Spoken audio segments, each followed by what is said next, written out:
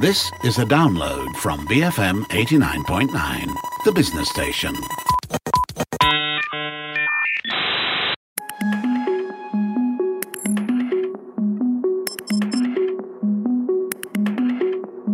BFM 89.9, the business station. This is Matt Splained. We sometimes look at concepts like evolution as being inevitable, the wheels of change. But as our understanding of the natural world evolves, so does our understanding of the processes fueling evolutionary change. One man who is in dire need of evolutionary intervention is the Matt Splainer himself, Matt Armitage. Matt, don't you think we've evolved enough? Hey, Richard. Well, I'm pretty much the peak of human evolution. It's pretty much all downhill from me. And it's one of the reasons that I don't have children, that and the UN Child Slavery Court Order, because, why breed something that's going to be inferior to me? It wouldn't be fair. I'd be setting that child up for a lifetime of traumatic experiences. Well, I mean, the trauma part is true, but why is it evolution back on MSP's table this week? Well, evolution works in very strange ways. Sometimes we see those jumps in places that we don't expect, such as in 90-something-year-old white males. So, as I'm sure has already been widely reported on BFM, the British natural historian David Attenborough joined Instagram in late September, and he broke a bunch of records in the process. He smashed Jennifer Aniston's record of being the fastest to achieve 1 million followers. And at the time we're recording this, I think he's got close to 5.5 million followers. Now, obviously, that's still a little bit short of the 270-something million that Cristiano Ronaldo has, but who's counting? That sounds more like a sneaky way to talk about David Attenborough, though, than any actual link to our topic, which is supposed to be evolution. Well, that shows how unevolved you are, because Attenborough announced his latest movie, Life on Our Planet, on a streaming platform at the beginning of October. I have to admit, I haven't watched it yet, so it only came out a day or so before I prepared this show. One of his purposes for making the movie and for being present on social media is to reach out to younger generations and make the case for the looming climate calamity that the planet is heading towards.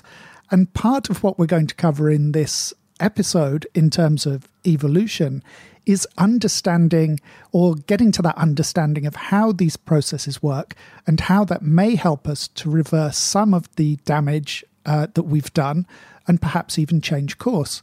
So, does that give me enough reason to talk about David Attenborough a bit more? Well, I mean, you wrote the questions. I'm just a robot. I did see the documentary. He's a national hero. Knock yourself out. Well, so, of course, he's using Instagram to promote the movie, and he isn't managing the account himself, so I wouldn't expect to see him selling, magic bracelets on the account. Although if it does turn out that he's a sneaker freak or he has a passion for ambient sludge metal, that's going to be really awesome. He's been pretty active so far, and the direction of the content has been pretty clever. One of the things I saw was a roundtable Zoom-type interview with stars and celebs like David Beckham and Billie Eilish. So there's, something for everyone in that kind of generational sense. I'm still not sure how this ties into evolution, but can social media result in real change? Well, a lot of people view social media as being ineffectual, certainly in terms of direct action. And this is where it ties back to evolution. So thank you very much. This is the communication medium of our time. It is the newspapers and magazines. It is the radio and the TV of our era. And that's one of the things that Attenborough mentions himself. He's a product of that world of TV, radio, and print. But if he stays on those media, then the people who can really do something and bring about those changes won't be the people that he's talking to. And as to that point about real change, well, we've seen it happen. We've seen decentralized protest movements coalescing around social media pages. Kim Kardashian used her celebrity to push Trump into an executive order for prison reform. I think that was last year. And of course, the England team footballer Marcus Rashford forced the British government into a U-turn over the provision of free school lunches using his social media account. And we also know that the reverse is the case. So governments and companies are using information or disinformation to try and nudge your behavior towards their chosen opinions.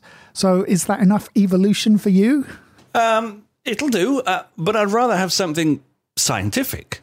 Okay, well, I'll start with an algorithm. Is that Matt-splainedy enough?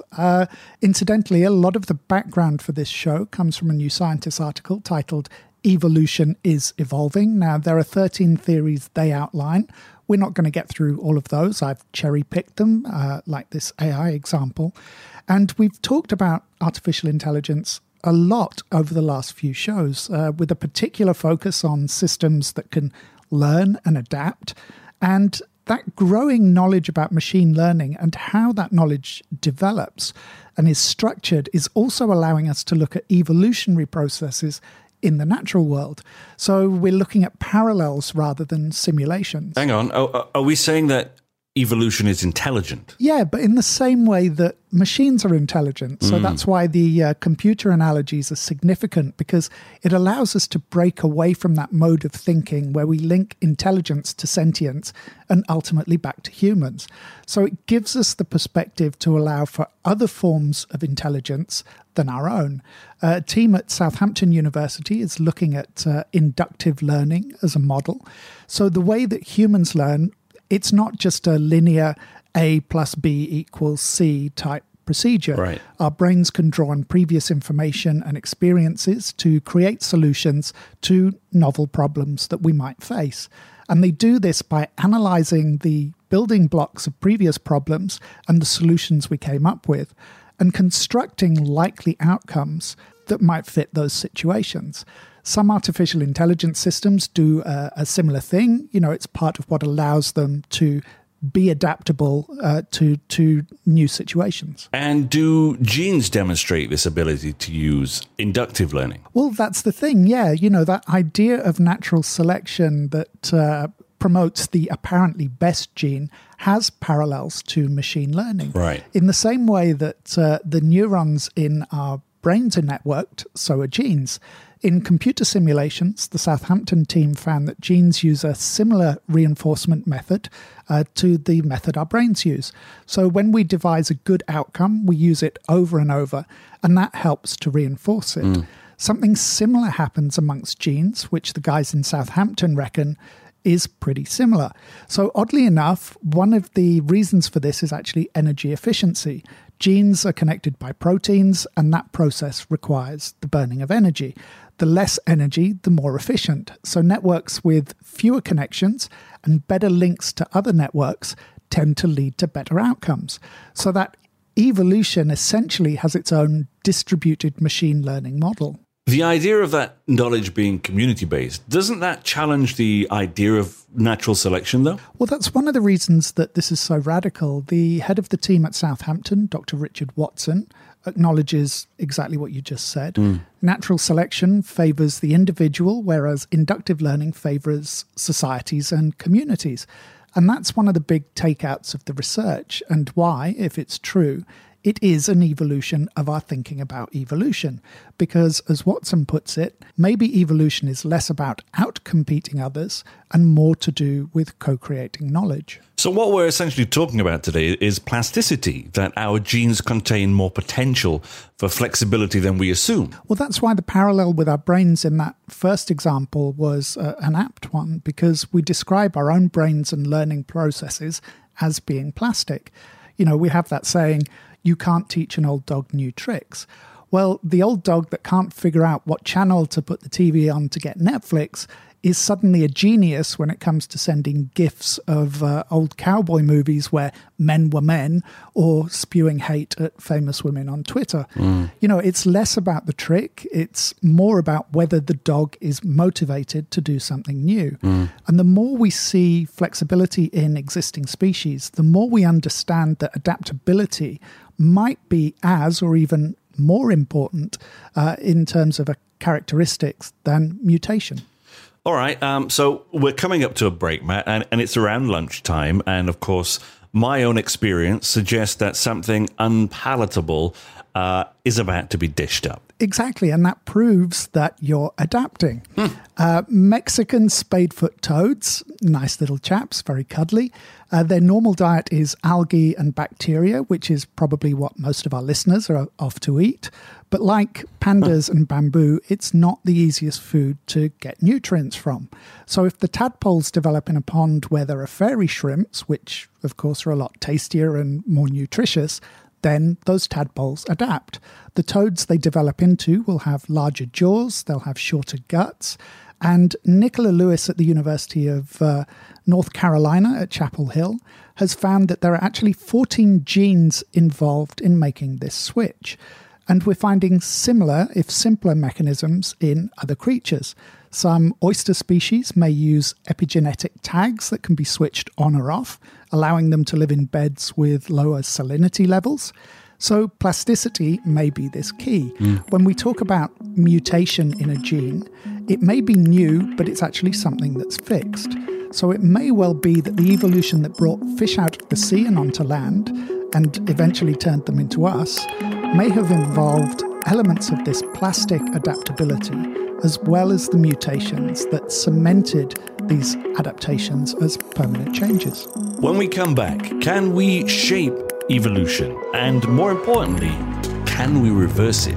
You're listening to Matt Splained here on BFM 89.9.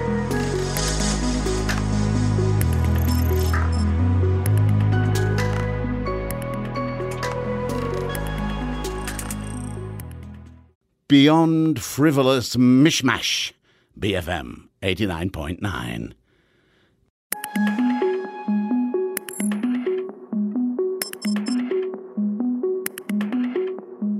BFM 89.9, the business station. Welcome to Matt Splained. And Matt Splained is indeed evolving today. Not in any useful way, but it's been mildly informative so far. In the same way that we see rapid learning and change in machine intelligence, Matt, do we understand how long these changes take in natural species? Well, we tend to think of evolution as changes that occur over thousands, if not millions of years. One of the biggest comments that's thrown back at digital technology and AI is that we're adopting solutions and ideas that are evolving much faster than we can change to accommodate them.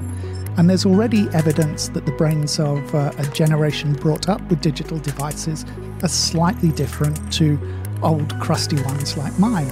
And that's another example of this plasticity at work. I'm glad you didn't say ours.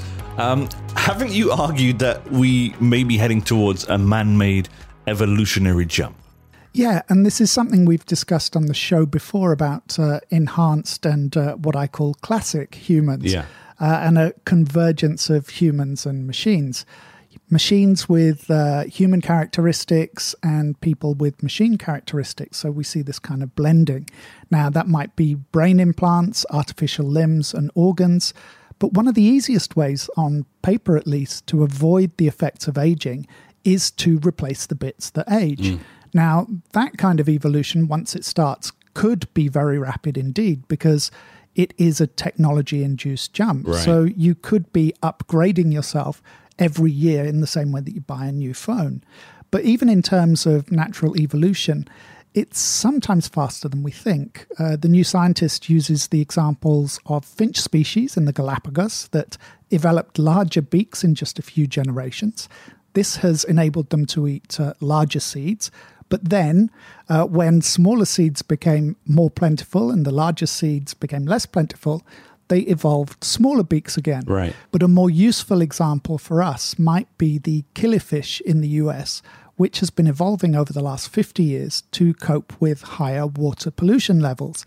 Now, that's something that more species in the natural world, unfortunately, may be in need of before we can either bring climate change under control or we see it plateau at some new level of normal. Now, if we are capable of creating a new species in the form of machine intelligence and effectively blending with that new species through deliberate or medical intervention, does it challenge the idea of species in general? Well, this is another one of those discussions that I guess has biologists flinging cocktail olives at each other at conferences or at their monitor screens I guess, now because they're all virtual conferences. But you wonder what evolutionary differences that continued COVID lockdowns might bring about. You know, we might evolve more efficient club-like feet to help us propel swivel chairs with more accuracy. We might develop wider bottoms for all that sitting down, or maybe we'll just evolve to have no legs at all. Above all, I think we'll develop the ability to digest crisps with no apparent health risks.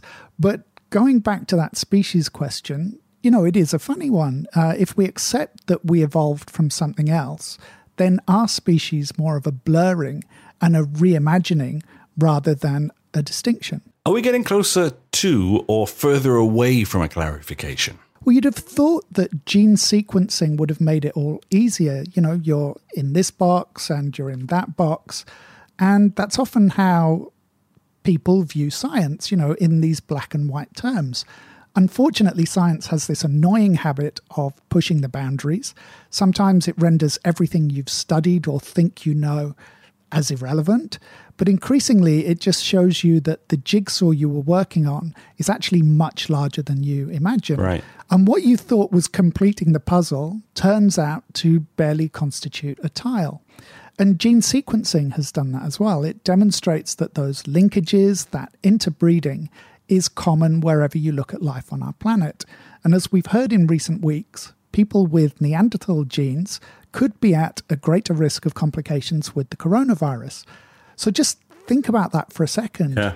Descendants of yours from the human and Neanderthal species or subspecies interbred thousands of years ago, and that genetic history puts you at greater risk of a specific and novel illness in today's world.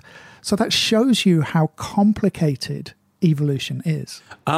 You mentioned the interbreeding. Are we the only species that is shaping its own evolution?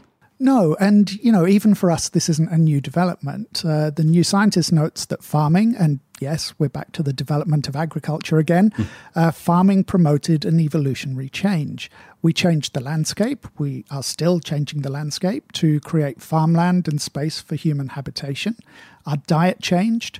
We developed digestive enzymes that help us break down carbohydrates and milk from animals. All of those things that would have formed a very small part of a hunter-gatherer's diet. Lots of other animals also shape their environment to greater or lesser degrees. Termites build complex mounds, birds build nests, and beavers build dams that can alter the flow and shape of rivers and the surrounding land. How much this process, it's called niche construction, has affected or influenced evolution is contested. It's another one of those topics that has academics ducking olives at conferences. Bringing this back to David Attenborough, how can this knowledge help us to confront some of the problems that the world is facing right now? Well, a bit cheeky considering you didn't want me to talk about Attenborough in the first place, but one of the areas that we don't think of being classically evolution related is the area of bacteria and diseases. Now, these are organisms that evolve and mutate very, very quickly. One of the problems with developing a coronavirus vaccine is that we don't know how effective it will be or for how long it will provide any kind of protection or coverage. I think we covered this in a previous show, but the common cold isn't the common cold. When you get a cold, you've actually got one of over 100 distinct viruses. With flus, there are fewer strains, but when you get your flu jab every year, you're generally being immunized against a different strain.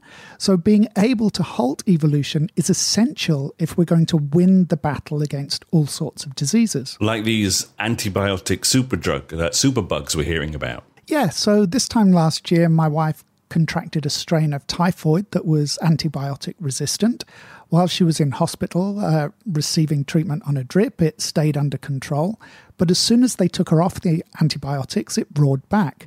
Thankfully, they eventually found one that she, or rather the infection, responded to, because if not, they'd have had to use one of the really powerful ones that come with significant side effects and potential long-term damage.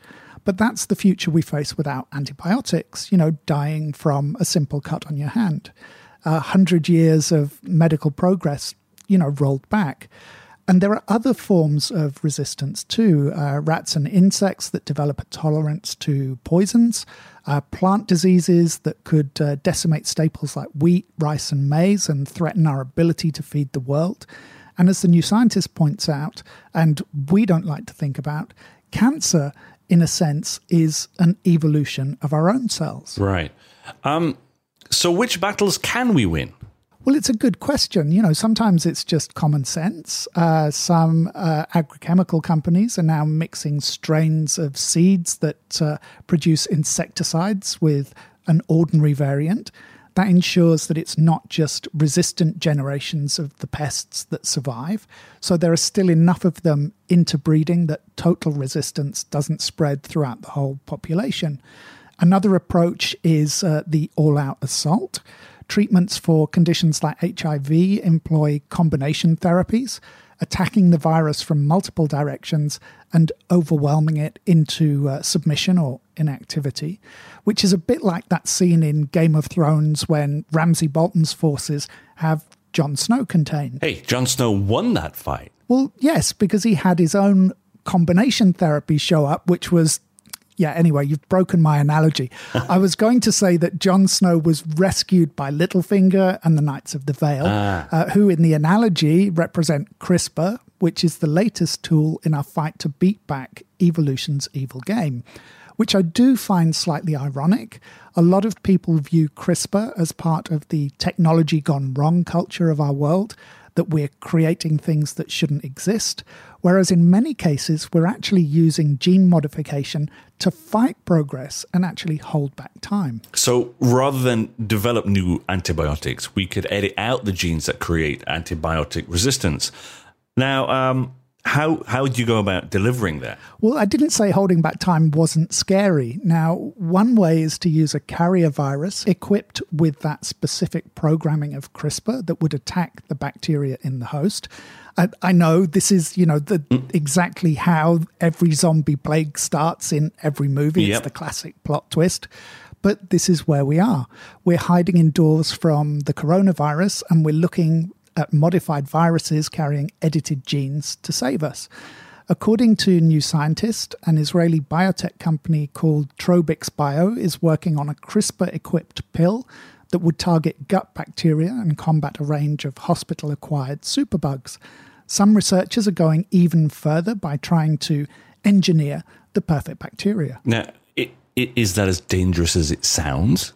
Well, I don't know how dangerous it sounds to you. If you're one of those, I've got a paper cut, I'm going to die, then yes, obviously it's dangerous. If you're a gravity biker, then probably not so scary. But generally, no, it shouldn't be too terrifying. All these pathogens want to refine themselves, so it's the imperfections that prompt them to mutate. Jeffrey Barrick at the University of Texas at Austin is working with E. coli bacteria to tweak the proteins that replicate the DNA and ensure that there are fewer mistakes in the copies. The hope is that this kind of intervention will result in fewer mutations, and it could actually slow the pace of that evolution. So bringing it all full circle, even if we can't reverse the effects of climate change, we might have a shot at tweaking ourselves and a sufficient quantity of plants and animals to be able to survive until some kind of equilibrium is achieved. And if you've ever seen the movie Evolution, well, to survive, we've basically got to do the opposite of everything that happens in that movie. And echoing David Attenborough, not doing anything is not an option, no matter how unpalatable the options we have left.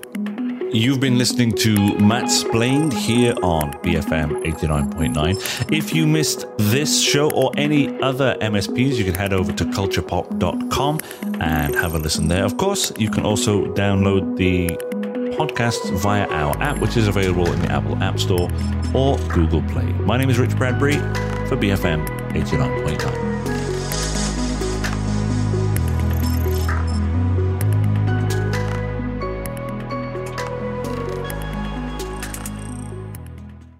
Thank you for listening to this podcast.